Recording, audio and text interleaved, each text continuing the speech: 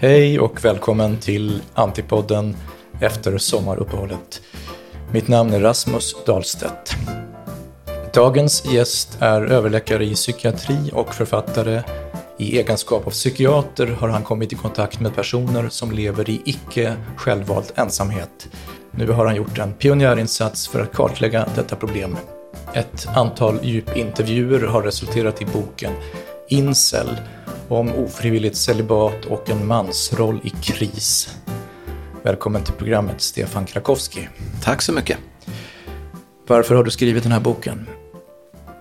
Jag har skrivit den därför att det här är ju, incelgruppen är ju ganska ett okänt fenomen, och jag kände att det var hög tid att, jag blev helt enkelt nyfiken och kände att det var hög tid att om möjligt ta reda på fakta om gruppen. Och vad är då en incel? Ja, definitionen är inte så där knivskarp och klar, men man kan väl enkelt säga att en incel är helt enkelt en man som inte lyckas få ihop en romantisk eller sexuell relation till en kvinna, hur mycket han än försöker. Och han eller hon skriver du då, eller står det någonstans, men det här problemet är ju egentligen ganska könsspecifikt. Incelmännen menar ju att ingen kvinna kan vara en incel. Nej, precis. Det är deras uppfattning. Att är man, det faktum att man är kvinna gör att man automatiskt kan få sex och bli tillsammans med någon. Om man däremot talar med ofrivilligt ensamma kvinnor så har de en annan uppfattning. Det finns ju till och med kvinnliga incel-sajter där man ventilerar egentligen samma problematik som man kan möta på de manliga sajterna. Hur många incels finns det då i Sverige och i världen?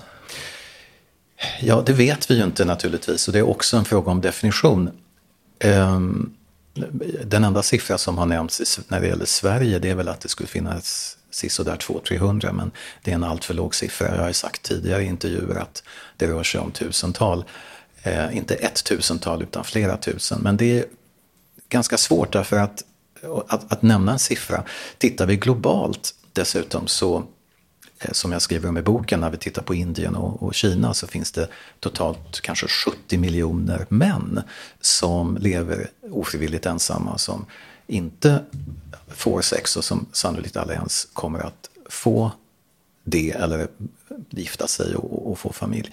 Och de här 70 miljonerna, jag tror att de flesta inte ens har hört talas om incelbegreppet och skulle definitivt kanske inte identifiera sig som det. Men de facto så är ju det här också väldigt många män som lever i ofrivillig ensamhet och celibat. Så att det här programmet är ju väldigt stort, och det som jag ville åstadkomma med boken också, det är inte bara att ta med läsaren på den här resan in i en rörelse som väldigt få känner till, men också sätta det i ett samhällsperspektiv, det vill säga helt enkelt beskriva hur mannen och mannens situation, hur mannen har det i samhället idag, och mannens situation lite större. Alltså att man vidgar det här begreppet, och att där incelproblematiken kanske är den om inte extrema så i alla fall den del av mansproblematiken som kanske har blivit mest uppmärksammat på senare tid. Mm. Din metod då, hur gick du tillväga för att få kontakt med de här personerna? Ja, alltså det var ju det som var det stora problemet, att få kontakt med dem. Därför att jag var väldigt inne på och fast besluten att om jag ska skriva en bok om det här, då vill jag gå till källan. Då vill jag verkligen träffa så många som möjligt. Och där i låg ju problemet, därför att de få intervjuer som har skett hittills då har man kanske lyckats få komma till tals med någon eller 2 stycken och så. Men i det stora hela så har man inte lyckats komma den här rörelsen in på livet.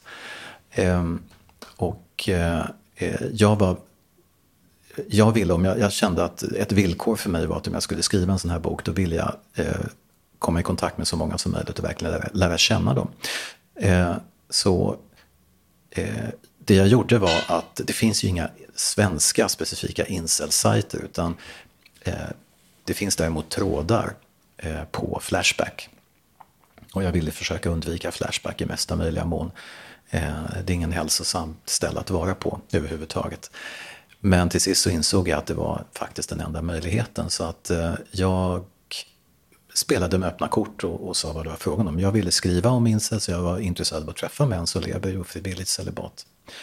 Och då lyckades jag, innan jag blev utkastad från Flashback, och det skedde inom 24 timmar ungefär, så lyckades jag få kontakt med en handfull, till min stora förvåning. Jag hade inte räknat med det.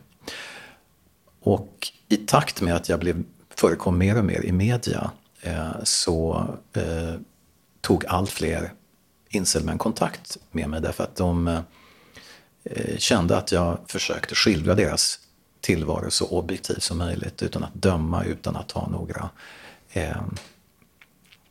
fördomar, eller att jag helt enkelt var nyfiken och ville veta så mycket som möjligt. Sen har det rullat på. Nu har jag gjort det här i 2 års tid. Det har tagit 2 års tid ungefär att jobba med det här och skriva den här boken. Men jag vill ju också komma i kontakt med den mer våldsbejakande, extrema delen. Och då var jag tvungen att göra det under falsk identitet, att jobba undercover. Och det har jag gjort nu också under ungefär samma tid på en nordamerikansk incel-community. Du gör i boken ett försök att förklara framväxten av incels. Det finns ju några väsentliga faktorer här.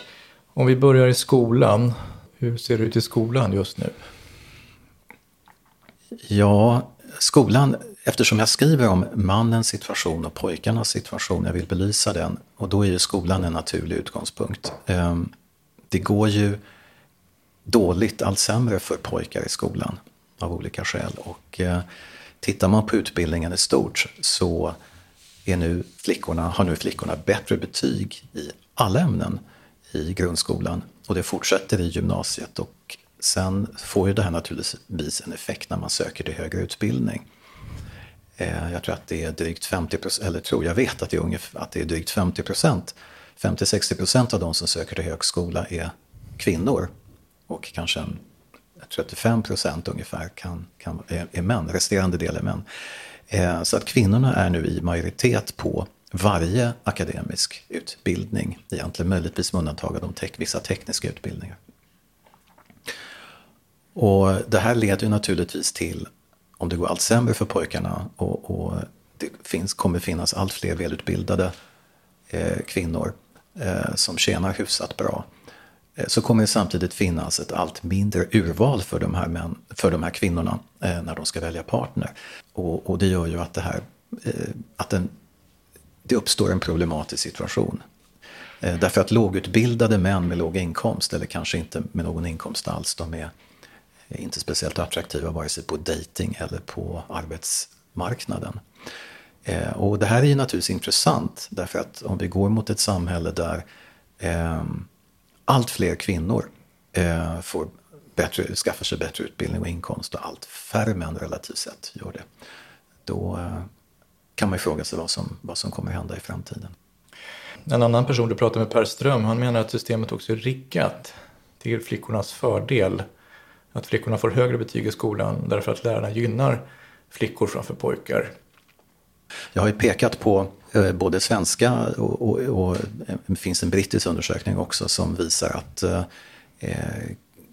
att kvinnliga lärare sätter lägre betyg på pojkar än flickor.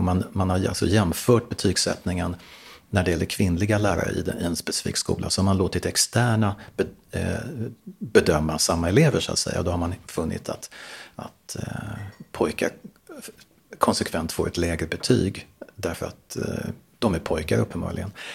Det är klart att det här är ett problem. Nu har man ju börjat prata om det här på ett annat sätt också än tidigare med pojkarnas situation. Det har uppmärksammats i debattartiklar ganska nyligen, och man har också börjat tala om biologiska skillnader mellan pojkar och flickor när det gäller utvecklingen av hjärnan och så vidare. Jag tar inte upp just det i boken, men det har ju varit ett, skulle jag nog säga, delvis kanske tabubelagt ämne tidigare. Efter skolan söker man som regel jobb, och beträffande jobbsökandet då, hur går det för män respektive kvinnor där? Ja, det är klart att om man söker jobb så krävs det att man har en utbildning. Och Vi ser ju också att de som saknar gymnasieutbildning, där kanske arbetslöshetssiffran ligger kring 26% jämfört med 5% som ett riksgenomsnitt. Återigen, dålig utbildning, dåligt jobb, betyder också att det blir hälsoproblem, svårt att hitta en partner och så vidare. Därför att det ska sägas också att det är intressant att till och med ett land som är så pass jämställt egentligen som Sverige, så väljer man partner fortfarande på ett traditionellt sätt. Det vill säga kvinnor vill ha en partner som har åtminstone samma utbildningsnivå och samma inkomst som man själv har. Och det här har egentligen inte förändrats under årens lopp, utan det är precis på samma sätt fortfarande. Jag intervjuar bland annat Bo Rothstein, professor i statskunskap, i boken, som på ett ganska tidigt stadium för många år sedan skrev om det här och varnade faktiskt för den här utvecklingen också. Sen har vi ett ändrat demografiskt förhållande, det så kallade mansöverskottet. Statistiken säger 2018 i åldersgruppen 15-24 år 53% killar och 47% tjejer. Det är alltså ett stort underskott på kvinnor inom den åldersgrupp där man ska bilda familj.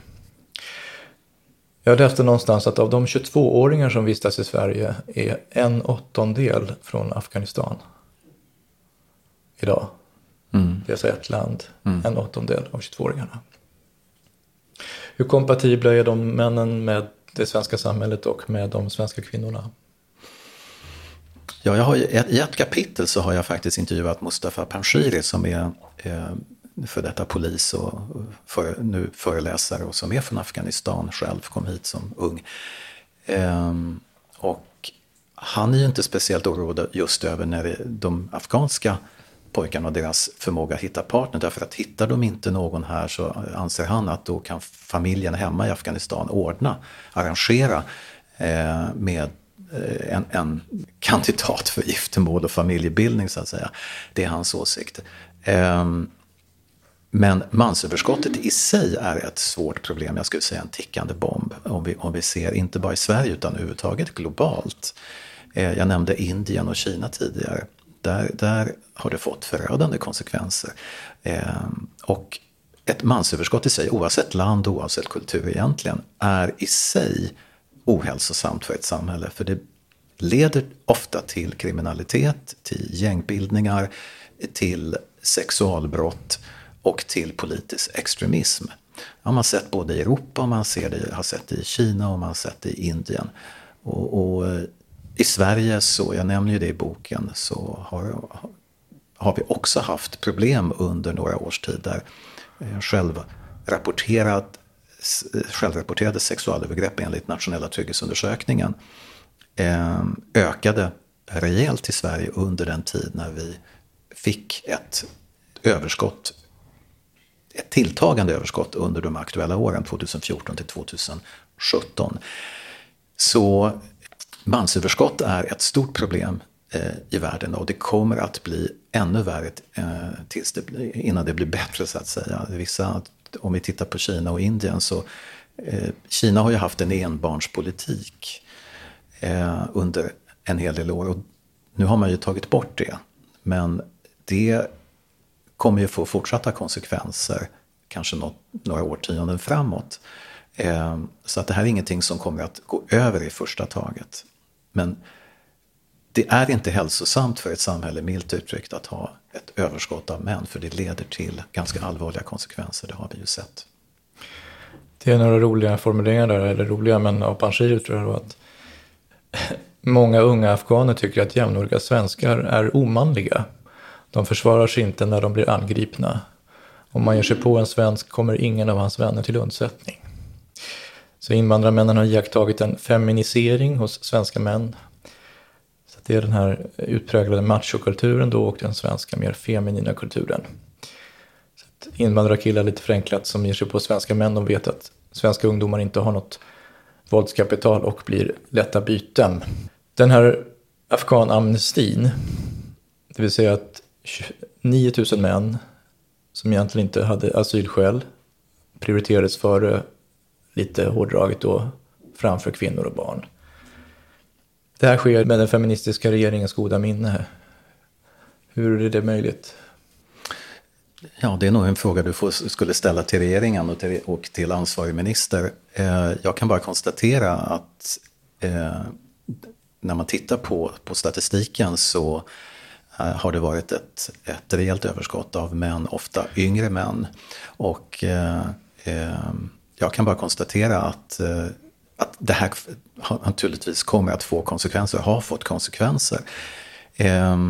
Kanada har ju haft en annan princip till exempel. Man har ju ofta nämnt Kanada i det här sammanhanget när det gäller just migrationspolitik. Där har man ju mer riktat in sig på familjer och kvinnor när det gäller flyktingmottagande. Det har vi inte gjort i Sverige.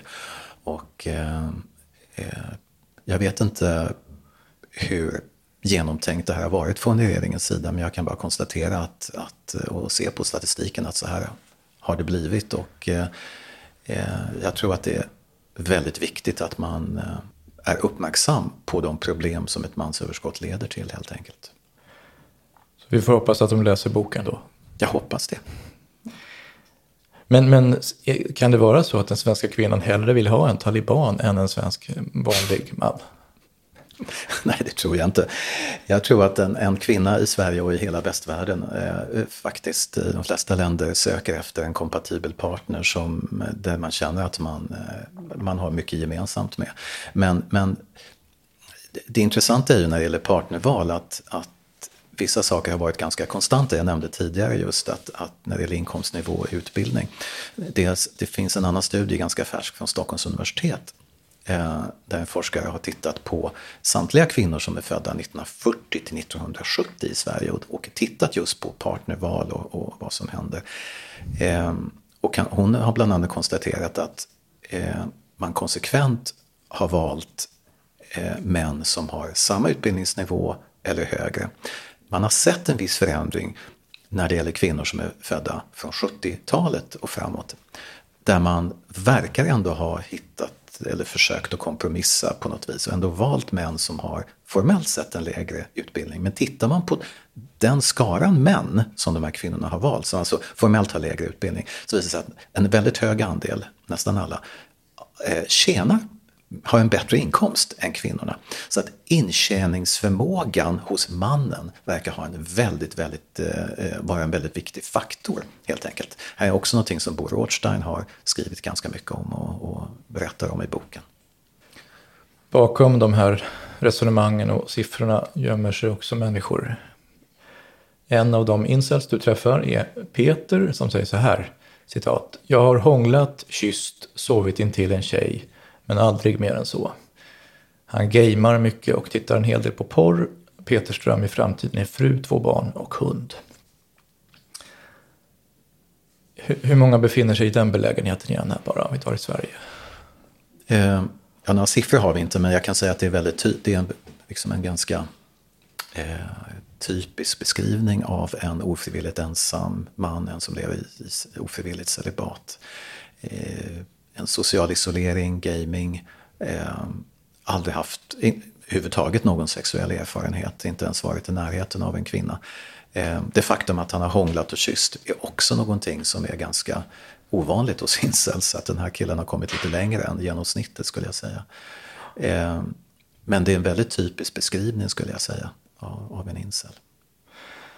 En annan incel, Simon, är 43 år och har aldrig haft någon som helst form av relation med någon kvinna. Han förklarar, citat: "Jag känner mig diskvalificerad och bortsorterad av samtliga kvinnor. Jag har tagit mitt ansvar och gjort allt jag har kunnat för att träffa någon. Men det har inte hjälpt.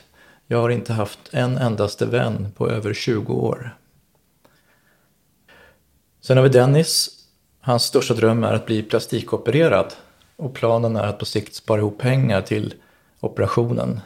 Hans, enligt egen uppfattning, defekta underkäke är ett av hans största problem. Det är ett avgörande hinder för att träffa en tjej och leva ett normalt liv. Skulle en sån operation lösa Dennis problem? Nej, det skulle inte. Dennis har ju inte ens det problemet som jag beskriver i boken. Det är inte så att det är något fel på honom utseendemässigt. Men det här är ju en förvrängd, skulle jag säga, en skev självbild som väldigt många incelmän har.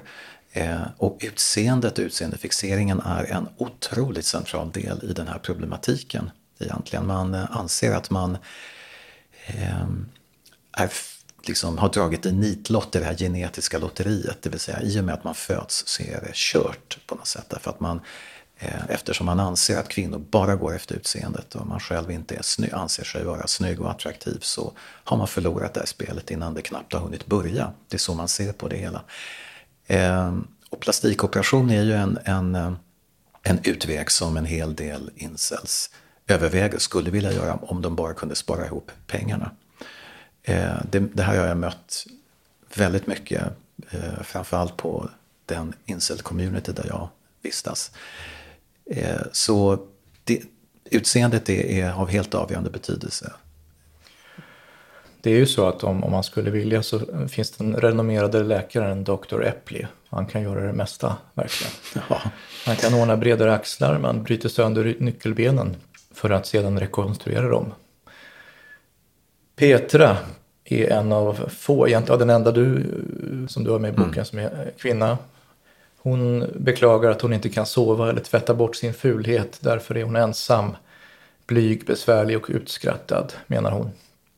När du efter ett uppehåll lite senare i boken träffar henne på nytt, då har hon för att råda bot på sin extrema ensamhet tillfälliga sexuella möten. Om vi tar kvinnorna då, hur många incels har vi där då? Ja, det är omöjligt att säga också egentligen.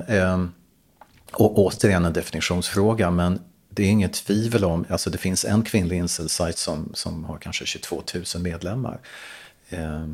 Därmed är inte sagt att alla 22 000 har de här problemen, utan de kanske finns där av andra skäl. Men det är ingen tvekan om att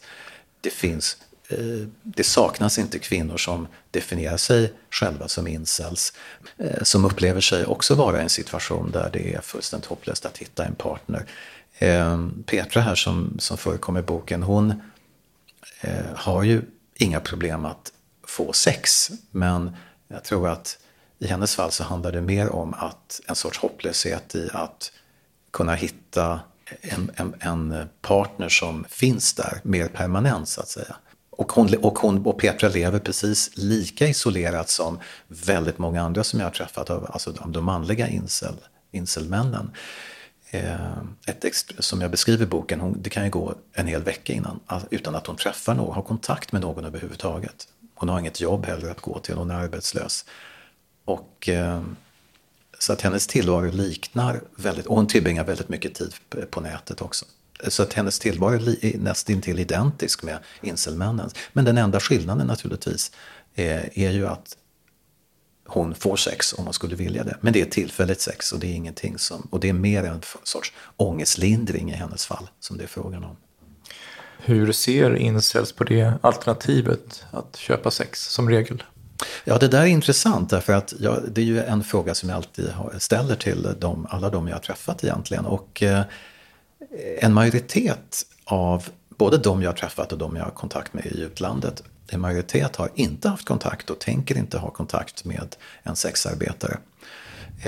Och skälet är att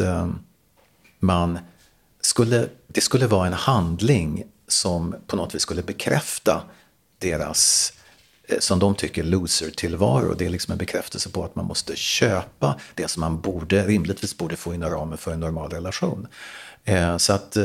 Men jag har också träffat de som har gjort det för att bli av med oskulden och enstaka som gör det regelbundet. Dock inte i Sverige, utan de åker utomlands där det är legalt.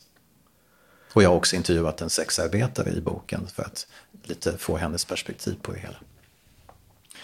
Sen har vi då Magnus incel som yttrar sig så här om sina framtidsplaner. Citat: "Jag överväger ofta självmord, inte omedelbart utan som en långsiktig plan. Jag vet att jag kommer ta livet av mig.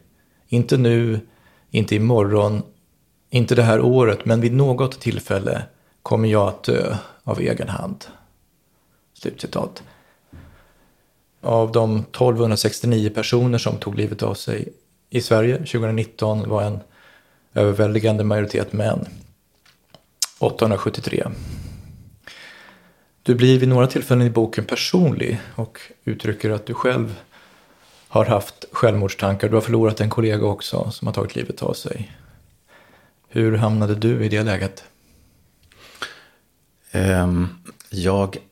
Det var en kombination av faktorer, men det hade väldigt mycket att... Det var ett trassligt privatliv just då och dessutom en omänsklig arbetsbörda. Och jag såg liksom inte, jag ignorerade de olika signaler som gav sig till känna. Irritabilitet och svårt att sova, svårt att äta. Och jag sjönk sakta men säkert ner, mer och mer.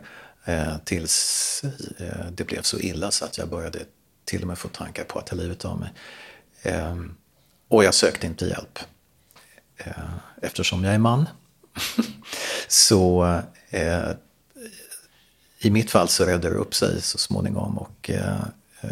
Men det här är ett stort problem, det att män faktiskt biter ihop istället för att göra någonting åt sin situation. Så är det ju. Det här är ju ofta, alla de här fallen är ju personliga tragedier. Många av de här incelmännen känner sig svikna, de blir arga. En del blir också hatiska och en liten radikal del blir också farlig för samhället. Det har genomförts attentat med dödlig utgång vid några tillfällen. Kan du senast i Plymouth precis. I England i en dryg vecka tillbaka bara. Precis. Vad hände då? Alltså det här var en 22-23-årig man, kranförare, som Jake Davison, som levde ett liv som ännu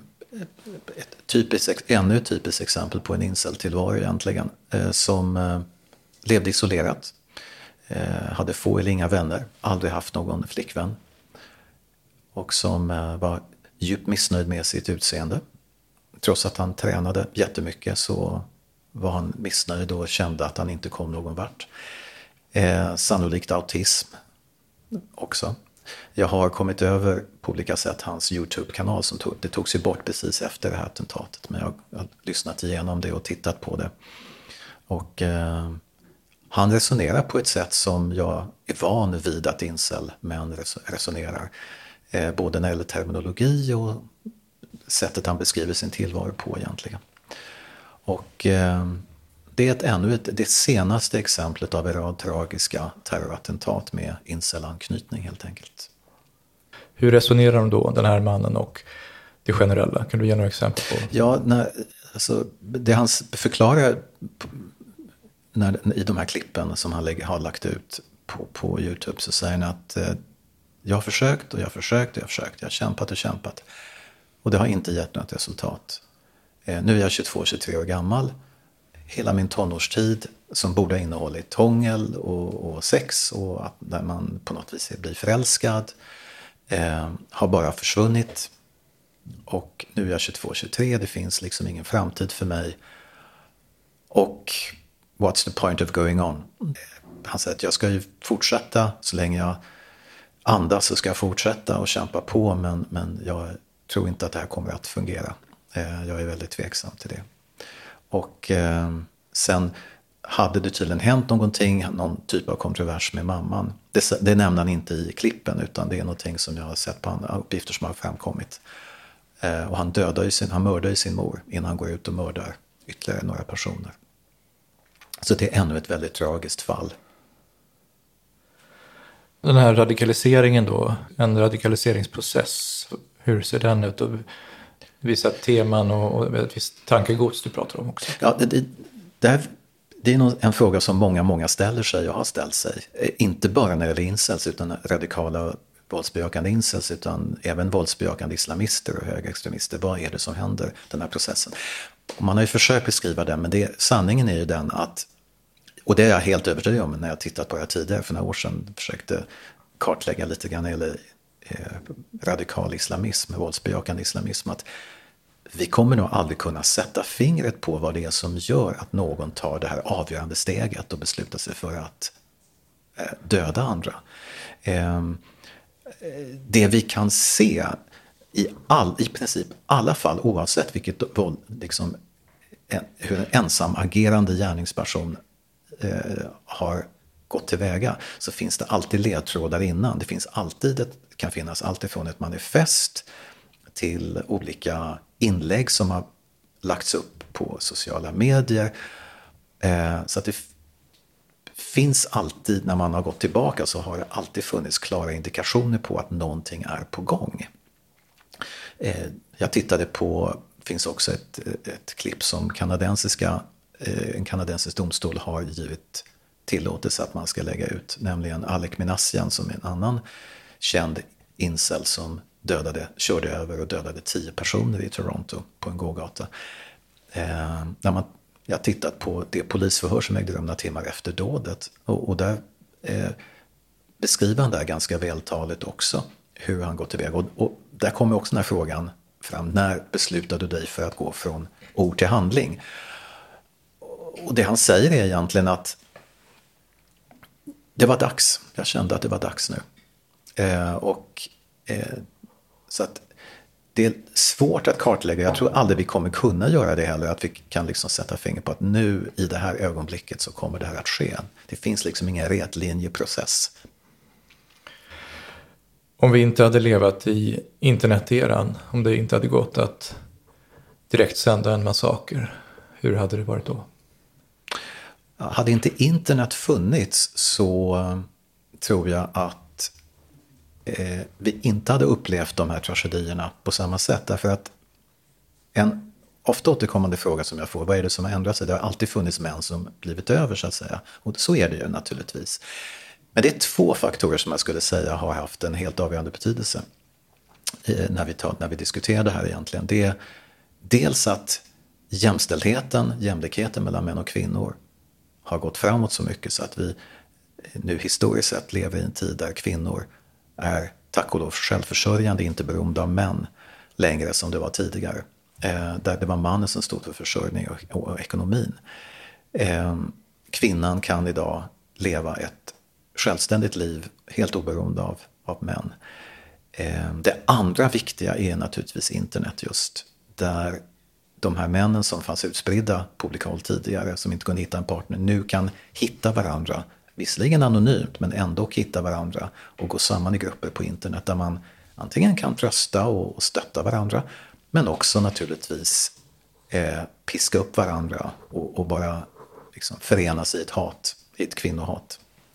Och det är de här 2 faktorerna som har haft, tror jag, den mest avgörande betydelsen. Så här säger då en incel, han heter Fabian. Jag har funderat på att vända mig mot killar. Inte för att det är det jag vill eller känner för, utan för att jag inte har någon framgång hos tjejer. Det är det enda som kvarstår. Får mig att tänka på den här Lars Demian-låten Bättre att vara bög. Galghumorn ligger på lut här. Du intervjuar en sexolog i boken, Linn Hed heter hon, som analyserar läget. Hon säger så här: det här låter väldigt generaliserande, men innerst inne så tror jag att det finns en så djupt rotad besvikelse hos många kvinnor när männen inte är de här gentlemännen, utan de här jämställda, inkännande, empatiska, lyhörda männen som man ropat efter så länge. Den svenska mannen är blek och konturlös, vilket skapar förakt och sexuell olust hos den svenska kvinnan.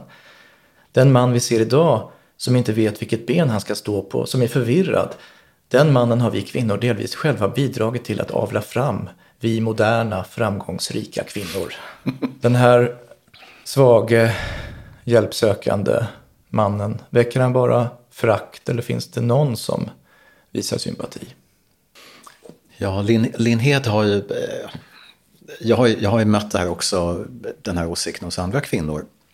Oftast off the record. Ja, vad ska man säga? Det är inte lätt att vara man tydligen. Därför att det är väldigt många saker som ska uppfyllas. Kan säkert många tycka. Men jag tycker det är en intressant fråga. Hur ska man vara som man egentligen? Och Linn Hed, jag tror att det där kommer att väcka en viss diskussion, det här hon har sagt i boken. Och hon står för det. Och det är möjligt att, och man kan ju fråga sig hur pendeln om den kommer svänga tillbaka igen. Vissa anser ju det, att det har gått alldeles för långt åt ett håll, som Linn Lind säger i boken, och att det kommer att bli en sorts kompensatorisk mekanism tillbaka. Men jätteintressant. Jag erinrar mig det här, visst är det Henrik Schyfferts uttryck, gråtrunka? Det känner jag inte till faktiskt. Nej, men han skämtar om det där i en sketch, att den här gråtrunkande mannen. Men när man tänker på det... Vad menar han med det? Han menar väl det, att det är någon man som sitter där i sitt icke självvalda celibat, och det är det vad som återstår för honom. Ja, det kanske är roligt, men det är ju ganska hårt. Om vi ska sammanfatta då ändå utvecklingen här.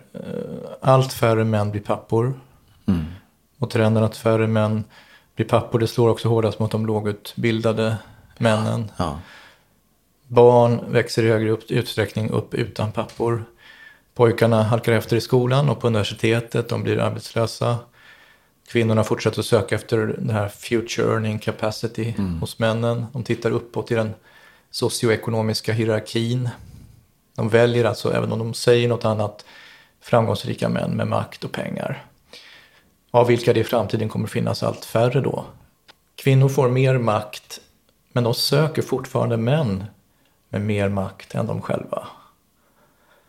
Könsobalansen kommer att tillta, och lite beroende på demografi och sådana faktorer som invandring, så antalet män som så att säga blir över eller som hamnar lite i kläm kommer ju rimligen inte att minska i alla fall. Och antalet incels alltså kommer också rimligen att öka. Det här låter i mina öron som en farlig cocktail. Ja, det är klart att det här är en utveckling som måste vändas, och det tror jag man kan göra också, men det krävs ju olika insatser för det.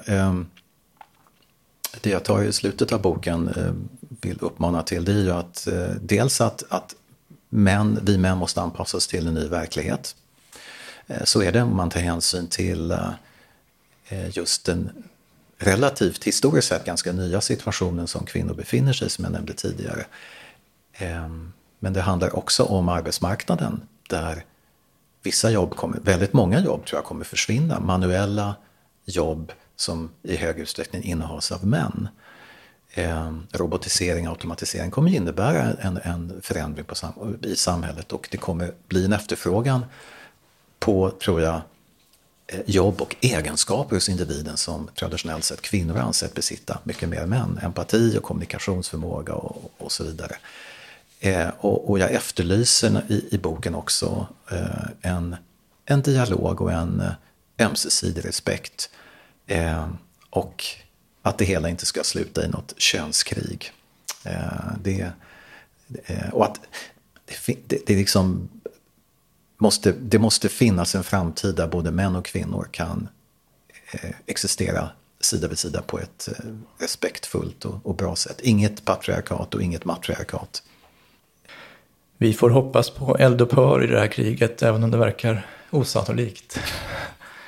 Jag är lite mer optimistisk i så fall än vad du är, men jag hoppas och tror att det kommer att fungera bättre i framtiden. Stefan Krakowskis bok Incel om ofrivilligt celibat och en mansroll i kris kan köpas på förlagets hemsida www.basarforlag.se eller i nätbokhandeln. Eller i vanliga bokhandeln. Även i den fysiska, där kan man få ett sånt ex. Absolut. Ja, men då tycker jag definitivt man ska göra det. Det är en trevlig bok med ett vackert omslag också. Ja, tack. Vi kan behöva bli lite mer taktila faktiskt. Det tror jag är lösningen. Bort från dataskärmarna. Absolut. Stefan, stort tack för den här pratstunden. Tack för att jag fick komma. Och tack till dig som lyssnar på SoundCloud, YouTube, Spotify eller på någon av de andra poddplattformarna. Tack också till dig som på ett eller annat sätt stödjer podden så att den kan överleva. Besök webbshoppen där du kan införskaffa t-shirts, muggar och tygväskor med Antipoddens exklusiva logga och diverse andra trösterika budskap. Gå in på www.rasmusdahlstedt.se/shop för alla erbjudanden. Här kan du även köpa min bok Vitsord. Min inläsning av klassikern Homeros Iliaden som ljudbok kan beställas i nätbokhandeln på bland annat Bokus, Adlibris och Nextory. Som vanligt är vi tacksamma även för donationer. Swish-numret är 070-881-8591. 070-881-8591. Paypal och bankkonto är andra möjligheter. För information om hur du donerar, besök hemsidan antipodden.se. Jag hoppas att vi hörs snart igen. Hej då!